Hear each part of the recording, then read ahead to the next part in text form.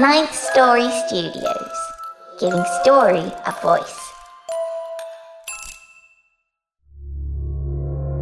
This podcast is part of the Dark Myths Collective.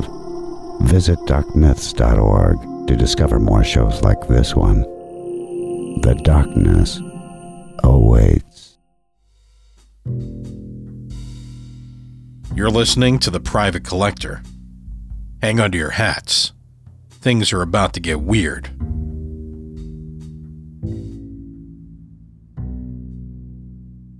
Episodes of The Private Collector are heard first and presented ad-free by supporters of the show. To support the show and get access to episodes a year before anyone else hears them, support the Wicked Library on patreon.com/Wicked Library or through a membership at thewickedlibrary.com. With Lucky Land Slots, you can get lucky just about anywhere. Dearly beloved, we are gathered here today to... Has anyone seen the bride and groom? Sorry, we're here. We were getting lucky in the limo and we lost track of time. No, Lucky Land Casino, with cash prizes that add up quicker than a guest registry. In that case, I pronounce you lucky. Play for free at LuckyLandSlots.com. Daily bonuses are waiting. No purchase necessary. Void where prohibited by law. 18+. Terms and conditions apply. See website for details. Judy was boring. Hello. Then Judy discovered ChumbaCasino.com. It's my little escape. Now Judy's the life of the party. Oh, baby, mama's bringing home the bacon. Whoa, take it easy, Judy. The Chumba life is for everybody. So go to ChumbaCasino.com and play over 100 casino-style games. Join today and play for free for your chance to redeem some serious prizes. ChumbaCasino.com. No purchase necessary. Void where prohibited by law. 18+. Terms and conditions apply. See website for details.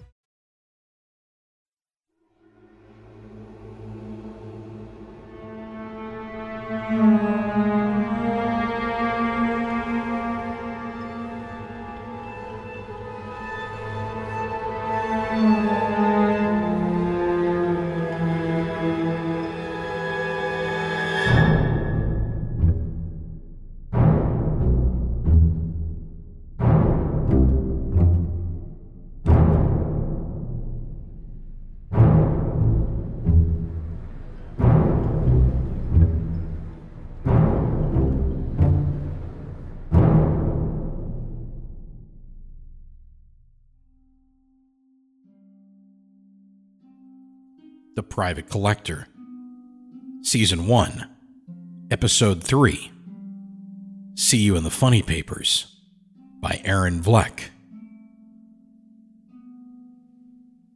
Back when I was a kid, me and my buddies felt naked without a rolled-up comic book in our back pocket. They were like gold.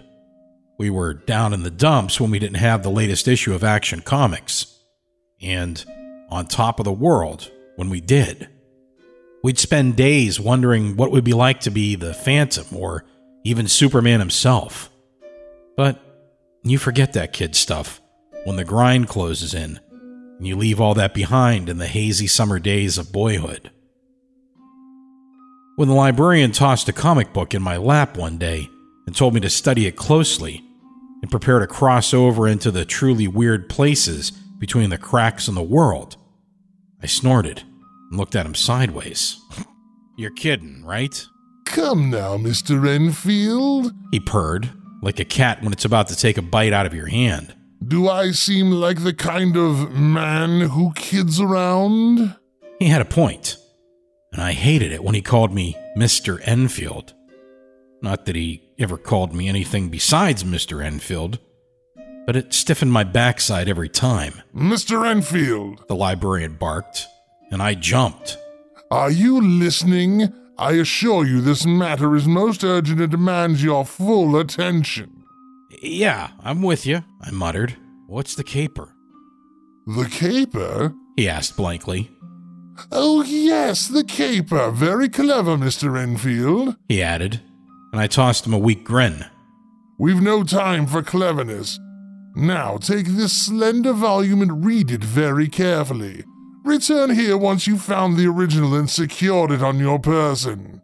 I shoved the comic book in my coat pocket and readied a smart-ass comeback when everything went haywire.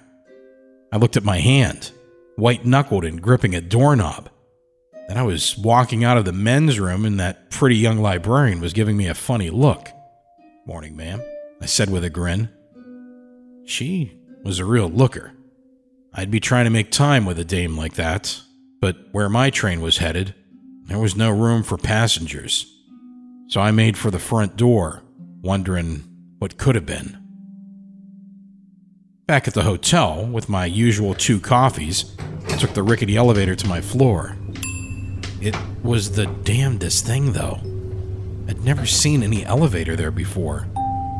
I shrugged, figuring it had been out of order, so I'd never paid any attention to it. Sitting on the bed, I took out the comic and stared at the cover. Unlike any comics I'd ever seen, there was no action shot on the cover. No square-jawed hero locked in deadly combat with the enemies of truth, justice, and apple pie. Instead, there were pyramids. Shiny black pyramids rising out of an endless sea of what looked like gray ash. The name of the comic was The Black Angle, and I'd be damned if I'd ever heard of it. I read the thing from cover to cover, and it was a weird one. I couldn't fathom any kid dropping a nickel for that mess. The panels were all filled with different views of that gray landscape and pyramids. The captions were the damnedest thing. It was nothing but a bunch of nonsense about death and learning to talk in languages no human could speak, and how what ain't real can walk out of the dimensions of the black angle, and on like that. I was about to toss it in the trash when I remembered the librarian. If he said this thing was important, then I had to take him at his word. But then I was beat, so I kicked off my shoes and stretched out on the bed. Next thing I know, I'm in my old office. But no, not my office. Everything was the same, but backwards and just not right. The colors were all wrong, and the room was flat and closed in. I looked out the window to see if it was night or day. It got the shock of my life. That should have been a view of the corner of 38th and Lex. But now it was just blank. I mean, blank. Not like they put up a building and blocked the view, but blank, with nothing there at all. I had about enough of this and made for the door, but tripped on something and hit the floor. I rolled over and saw a rock the size of a pillow, painted white with the number 7 on it. I'd never seen that thing before. I couldn't cipher what the hell it was doing in my office. Getting up and dusting off my dignity, I yanked open the door and stepped into the hall, where everything was just as screwy. A bank of doors ran up and down both sides of the hall. I tried every damn one of them, but they were all locked and didn't even have doorknobs. At the end of the hall, the last door was ajar. I started to push it open when I heard a woman's voice yelling somewhere behind me. No, not that door! She screamed. Come back! It was the young woman from the library. The pretty one. "What?" I yelled, only I never got to hear her answer before the door gave way and I stumbled into that flat gray desert, the black pyramids rising out of the ashes in front of me. I turned around, but the door was gone. On the ground next to my feet was another white stone, this one with a big black 8 on it. Spidey was screaming like a banshee, only there was nothing I could do about it. I just stood there listening as a noise rose up out of the desert. At first, I thought it was the wind, but as it grew, it was the sound of glass shattering over and over in slow motion. Before I could get my bearings, I caught sight of movement in that half-shadow world, and then I saw it. The pyramids were shifting sluggishly as huge, jagged black shards slid off and plunged into the sand, then broke the surface again. It was spooky as hell, and looked just like something I'd seen when I did a tour in the Merchant Marines up around Alaska. icebergs, breaking up and calving. When massive chunks of ice crashed into the sea, you heard that same ear-shattering roar. What I took to be just noise, I finally realized was singing. Then the deep booming of gongs joined the cacophony. I'd heard that sound up in the frozen waste too. Ice beneath the waves slamming into the hull. I shut my eyes and stuck my fists in my ears to keep my eardrums from bursting. And then everything went silent. I opened my eyes, and I was sitting up in my bed, back in the hotel. I thanked whatever gods might be listening, it had only been a nightmare. I went downstairs and grabbed more coffee. As I was leaving the lobby, I spotted the girl from the library, the one who'd just put in a cameo in my dream, walking out the door. I was a mess, so I didn't stop to say howdy. Besides, I didn't even know her name.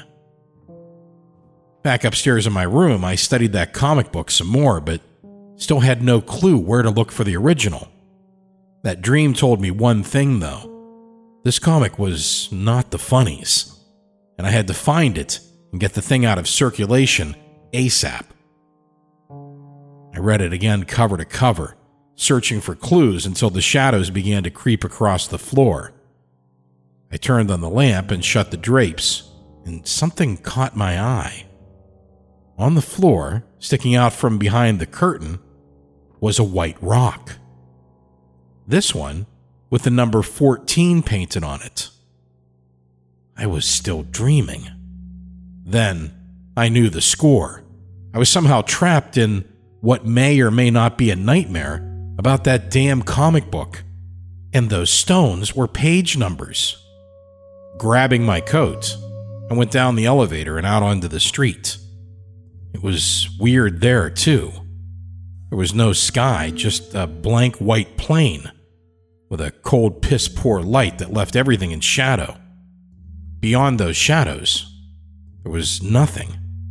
That same emptiness I couldn't describe, except that it filled me with a sense of horrible desolation. The whole town was a flat representation of a town, like what you'd see confined inside a single frame of a comic book. I thought about heading for the library, but figured the librarian wouldn't be in a jacked-up scene like this, and whatever might be passing for him here should be avoided like the plague. I heard a noise overhead and looked up as 5 crows flew north, in formation, like a flock of geese. I'd never seen anything like that before, but it gave me a measure of comfort nonetheless. I sat down on a bench in front of the hotel and tried to get my head on right. I needed to get out of this comic world and back into reality, but I was still no closer to knowing what the caper was. Why was the librarian so hot to find the original of this comic? As much as I wanted to get back to Normalsville, I wasn't going back to the librarian empty-handed. Looking back on the last few hours, everything had been crooked since I first set foot in that elevator. I went back to the lobby, and the elevator was still there. I got in, hit the button for my floor, and waited until the thing rattled to a halt. The door opened, and I was hit in the face by a blistering hot wind, blowing off the waves of gray ash. The city of black pyramids, and the cacophonous grinding and shrieking of their birthing song roared on, unchanged. Approaching the pyramids, I could see the surfaces of the monstrous things weren't solid black, but a translucent plane with things moving around inside. Another screech like whining gears rose above the din as a dozen or so shambling things, indistinct, hairy creatures of unformed flesh, poured out from between the angled points of the pyramids and their infernal offspring. One of the tusked brutes about the size of a steer turned and charged at me. Of course, the elevator had disappeared, and I had nowhere to run. The creature lunged into the air at me, and I steeled myself for an agonizing death impaled on those tusks. Instead, I heard the shattering of glass, and then a rain of shards fell on me. The creature was gone. I looked at my feet and saw the bolt of a crossbow lying in the wreckage. I twisted around to see who'd saved my neck, and there she was. The girl from the library again, crossbow in hand. Then she disappeared like a mirage as the elevator reappeared where she'd been standing. I was finally getting somewhere, barreling headlong into it on my ass. I staggered into the elevator, pushed the button for my floor, and waited, not caring what rodeo circus might be waiting for me on the other end. When the door finally opened, I was in the lobby of the hotel. I took the stairs to my room, where, merciful gods, everything looked normal. After a search of the place turned up no more rocks with numbers on them, I crawled into bed and passed out. I woke up like my old self, and the girl was on my mind. But not for the reasons a girl like that might be on my mind. She'd shown up twice during my trips into Shadow Lala Land, and that didn't figure. I still wasn't 100% on if that was some kind of dream or what. So I settled on, or what? Was she part of this business with a librarian? I remembered the 5 old geezers down by the river on the Packard case. They'd had my back, and it turned out they were in cahoots with the librarian. I wasn't exactly sure what else they might be, but those crows flying overhead near the pyramids came to mind, and I wondered. I suited up and left my room, but the elevator was gone, and only a bare wall with faded wallpaper stood where it had been. Not batting an eye at that irregularity, I took the stairs and emerged into a damn near perfect sunny day. On my way to the library, I ruminated on how to approach the girl. I couldn't exactly open with, "Hey, baby, you spend much time in a black and white world of glass pyramids and hairy tusked monsters? If so, snap snap of the fingers, thanks for the backup. That's a hell of a crossbow you got there, Toots." No, that was definitely off the lineup. Besides, I didn't even know if she knew the librarian. The real librarian, the one in the wink-wink secret basement. She was manning the front desk and was alone when I walked up. "Good morning, sir," she chirped, smiling in that neutral way people on the other side of desks always smile. "Ma'am," I said, waiting for something jazzy to come to mind. "Can I help you with something?" she asked, tapping the lead of her pencil on a notepad she'd been scribbling in. "Yeah, actually, you can," I said, narrowing my eyes. "1, want to grab a coffee with me sometime? And 2, if yes, can I get your name? Just to keep things polite and grown-up-like," I said, falling back on my usual flair with dames. She laughed and put her hand over her mouth, remembering the place tended towards quiet. "Yes, I think that sounds like fun. My name's Brenda Ward. I already know who you are, though. Everybody does. We've had a lot of fun following your adventures." "You have?" I wasn't sure if I liked that. "Oh, yes. We don't get too many big city detectives around here." "Alrighty then. Coffee it is," I said. "How's about today? 4, at the hotel?" "It's a date," she said, smiling, and there was a playful little twist to that smile. "Okay then," I said. "By the way, you got any hobbies? Sports maybe? Hunting? Crossbow?" I asked, taking a big chance but hoping to hit pay dirt. "Mr. Enfield, is that a leading question?" "No, ma'am. Just a question." "Well, as a matter of fact, I'm the champion in crossbow for all of Columbia County. 3 years running," she announced, bristling with pride.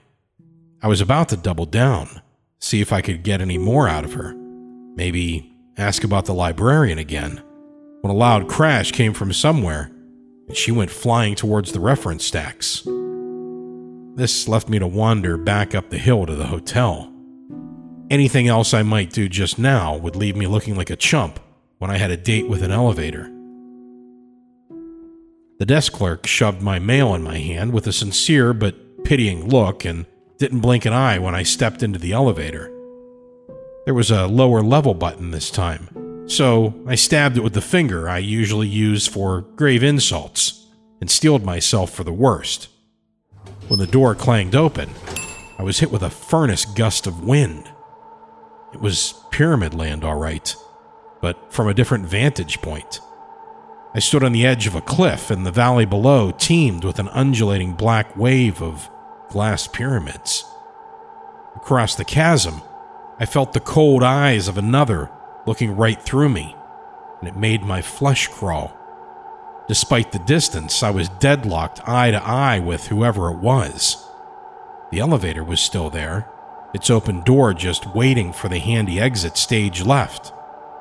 I stared hard at that door, wanting real bad to make a run for it, leave the hotel, and never set foot in an elevator again. But I didn't. It'd be easy to say those eyes had got a hold of me somehow, but I knew that was bunk. I wanted to know who was behind those eyes. Every bit of me wanted to know. There was no turning back now, no matter what happened. I was in for the duration.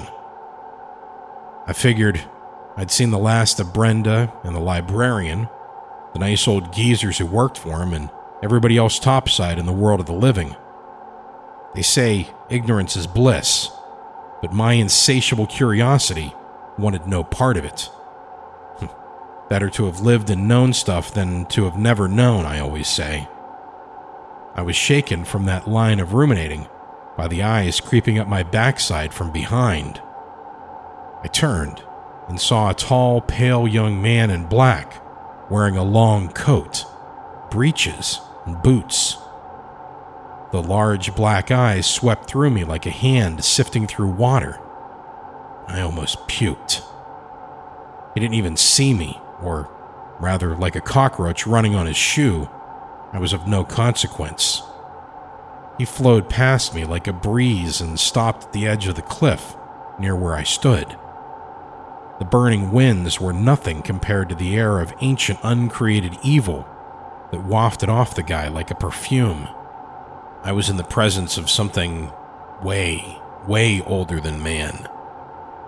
If there really were gods, this was one of them. And the blind, mad urge to run for my life was outweighed by a desire, a craving to confront this creature, to touch it and to be known and touched by it. That was all me. No temptation there, just the same driving force that had hooked me up with Doug Cartwright and his New Orleans voodoo family. The same thing that made me sign on the dotted line with a librarian. And the same damn thing that the more weird and creepy things got, the more I wanted it. Like a junkie jonesing for his next fix. As I steeled myself to confront the guy, he took a flying leap into the air and then glided down the base of the nearest pyramid. There was no way down to the valley that I could see, so I did something really stupid without even thinking. I jumped after him. Following your instincts is usually a good idea, and it paid off. I slowly glided to the bottom and stood at the base of the largest of the pyramids. This one had an entrance, a slice between two of its dozens of angles that was just wide enough to walk through. Inside, the thing was a house of black mirrors with faces staring at me from the other side. Revolting faces. Animal faces and lots of eyes. In the center of the chamber, kneeling in the ash before a black cube altar, was the young man, his arms raised up toward what was dangling over the cube. He finished his incantations and then stood up and walked right through the glass of the nearest wall like there was nothing there. I took a close look at what he'd been praying to. It was the same comic book the librarian had given me, only not the same. All done by hand from the look of it. but the pages weren't any kind of paper or parchment. It gave me the shivers seeing the thing just dangling there in the air. Still, every part of me wanted to grab the thing and devour it with my eyes, my mind, and whatever other parts of me were looking on, drooling. But Spidey was screaming, "No!" I was so wrapped up in that damn book, I didn't even notice what was closing in around me. The chamber was filling up with those tusked brutes like the one Brenda had dispatched. Like their master, they didn't even seem to notice me. I watched in complete disgust as one by one they turned human, or what could pass for human. All kids. The kind of kids who'd have a rolled-up comic book in their back pocket. The gang of them started shuffling out of the pyramid. I followed them outside and saw they were headed for another elevator. Then I saw another one, and another. A whole bank of elevators opening up around the perimeter of the pyramids.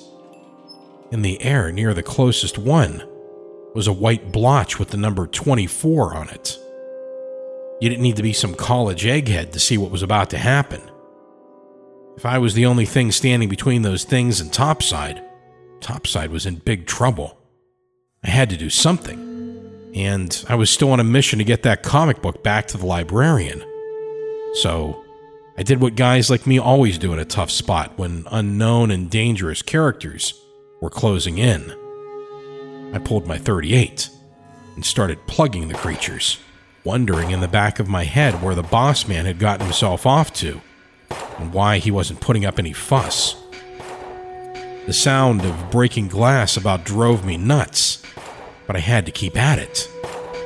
If nothing else, it stopped the things from trying to make it to the elevators, and this gave me enough time to race back inside the pyramid and grab that comic book from the altar. The second I had it in my hand, the kids stopped moving and just stood there. I didn't need Spidey to tell me I wasn't setting foot in any of those new elevators. So I started the long climb up the cliff. All things being in my favor, my elevator would be there to get me back to civilization. The climb seemed to take hours, but when I reached the top, I saw the elevator like some long-lost friend. I got in, punched lobby, and waited. The bell rang, the door creaked open, and there was the familiar bad wallpaper, the night clerk at his post, and the front door calling me out into the cool night air. The comic book, teacher's edition, tucked into my coat pocket, I all but ran down to the library, which, of course, was closed for the night and locked up tight as a drum.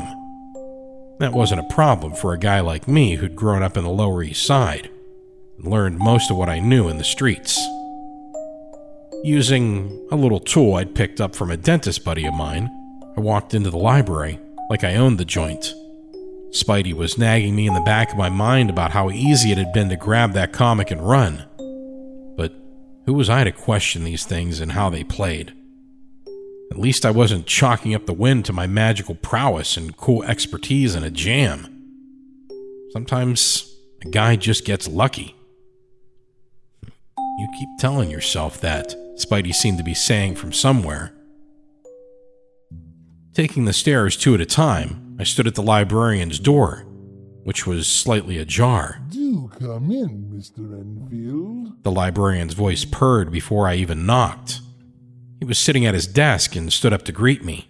I see you have it, he said. Not seeing, of course, but already knowing, like he knew everything. The librarian was unusually morose, and it set my hackles up. I took out the comic book and tossed it on his desk, like he'd tossed the kiddie version in my lap at our last meeting. I thought I'd been dreaming, after I first read that thing. But I guess not, huh? I said, trying to lighten the mood. What are dreams, Mr. Enfield? He asked with a sigh. Before I could answer, he waved me to silence with his hand, a gesture I was all too familiar with. He stared at the comic book and shook his head. His face was unreadable. A deathly gaunt and skeletal mask that was all too real. Best stash that thing under lock and key, yeah? I said warily. And who was that guy? The one running the show in there? He human or something else? The librarian tented his fingers and watched me, not a hint of a smile on his lips. And that kind of spooked me. I'm afraid you don't fully understand, Mr. Enfield, but then how could you? You see, I won't be holding on to this particular volume myself. No? I asked. You will. What? Oh, no. You're the librarian. I'm just the bag man. The gopher. The schlep. What the hell am I supposed to do with this thing? I'd broken out in a cold sweat. It seemed like all bets were off, and the sort of workable arrangement we had was going up in smoke.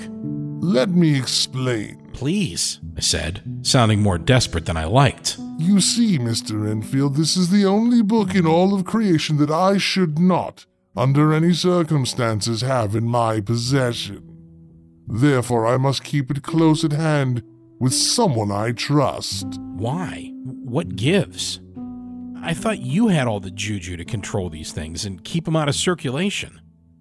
Spidey was strangely silent, which could be a good thing or a very, very bad thing. I do, except there are extenuating circumstances in this most antique and extraordinary case. But don't worry, I shall fully contain this curious tome before you take it away and secure it at a safe place. Now watch and learn, Mr. Enfield. Watch and learn. The librarian stood up and went to the back of his office, and returned with a black glass pyramid about the size of a football, and set it on his desk. Open it, Mr. Enfield, and if you would be so kind as to place the comic book into the pyramid, I shall see to other matters. Puzzled, I stood up and did as he said while he took some brown vials from a leather case on his desk. Excellent, he purred, a bit of the old sardonic gent returning as he smiled. Then, one by one, he opened the vials and poured them over the comic book. When the librarian had emptied all the contents of the last vial into the bottom of the pyramid box, a rich, dark blue flame leapt up and burned slowly with an oily, fragrant glow. We watched in silence until the flames died, leaving only a dark ash in the bottom of the box. Then he shut the lid and drew a knife. Your hand, Mr. Enfield, if you please, he said, not unkindly, a gesture that took me by surprise, and I did as he said without a peep. He cut the pad of my thumb until it bled, then pressed my bloody thumb all along the opening edge of the box. There. Now no one can open it but you. And don't worry, blood unwillingly given has no power. That it does is a myth that fools and the eaters of blood profess to believe. So, that should do it, right? It's destroyed? How come I gotta stash it somewhere? It's not that easy, Mr. Enfield. You see, this isn't the first time this bothersome little volume has been burned up and secreted away. Its owner has a thoroughly uncanny penchant for resurrecting it. But I have an idea for keeping it away from prying eyes and minds for a very long time. Okay, so just where am I supposed to stash this thing? What do you mean by a safe place? Not that two-bit hotel. I didn't want this thing anywhere near me. The reason being that I wanted it bad. Real bad. Burn up or no, it still had its hooks in me. Or mine and it. No, certainly not your hotel. I have a very special place in mind, but I'm afraid you'll have to find your way there on your own. No one can tell you how to get there. You just... well, you get there when the time is right and there's no place else for you to go. Fair enough? He said, staring down at me over the top of his wire-frame glasses. I guess it'll have to be, I muttered, taking a deep breath with that "here we go again" feeling. I'm afraid so. I sense, however, that you have burning questions, he said with a laugh. Perhaps I might answer one or two small ones to ease your flagging spirits, he said like an old woman teasing a kid with sweets. You're wondering about our charming Miss Ward, he continued, his eyes widening with mirth when he saw my face at the mention of the girl. I sent Miss Ward to watch over you on your adventure. You're too new in my service to send you into the lion's den without someone following your progress and stepping in if the need should arise.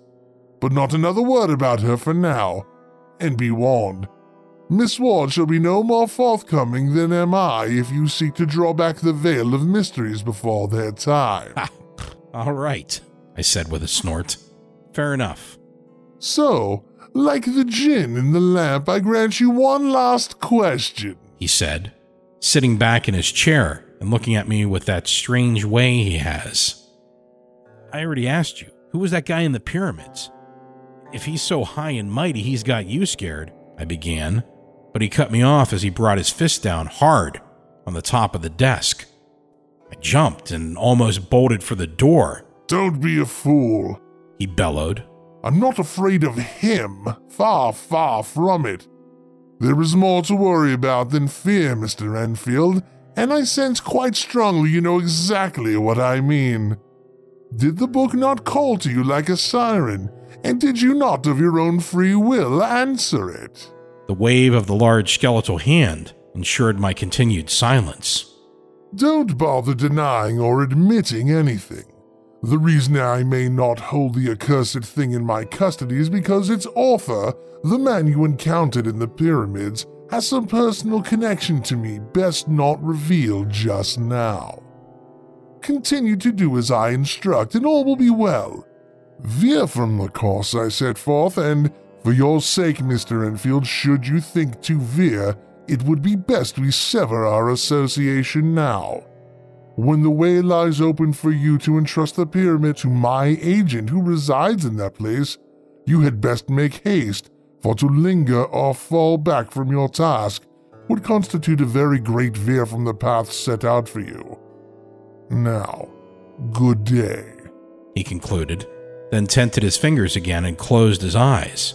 I picked up the glass pyramid and turned to go when something popped into my head, and I spoke without thinking. That guy in the pyramid. You know him.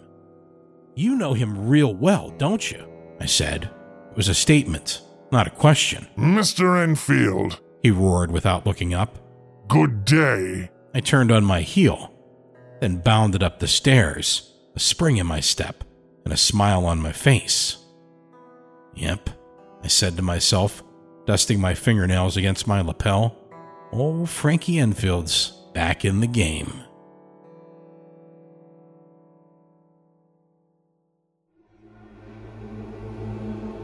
The Private Collector was created by Aaron Vlek and Daniel Foytik, and features The Librarian, created by Nelson W. Pyles. Music for The Private Collector was provided by Nico Vitesse of We Talk of Dreams. Today's episode featured the voice talents of Daniel Foytik, Nelson W. Pyles, and Addison Peacock. For more information, show notes, and links, find us online at thewickedlibrary.com and follow us on Twitter at thewickedlibrary.